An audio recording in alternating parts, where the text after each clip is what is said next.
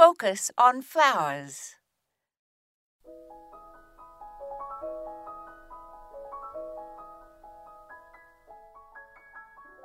There are many common names for the pink lilies that pop up in many of our gardens in the hot days of August-September. They're similar in appearance to another lily, Licorice squamigera, but this lily has the actual botanical name of Amaryllis belladonna. Their foliage appears in early spring and then vanishes, and then in August and September the leafless stems appear suddenly and quickly, and they grow to produce heavenly pale pink lilies. The flowers are medium in size and trumpet-shaped and fragrant, and the stalks are 20 to 30 centimeters tall.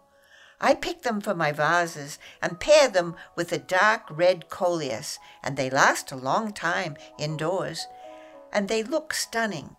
These lilies are completely easy care and seem to increase and move around the garden. I'm not sure if animals move the bulbs about. It doesn't matter how it is done, as over time they create a mass of flowers in the hot days of summer when not much else is blooming.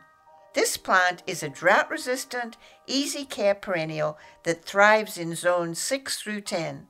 They're resistant to pests and also have the common names of magic lily, autumn lily, surprise lily, and resurrection lily. Plant some of these bulbs this fall, and you'll be glad you did.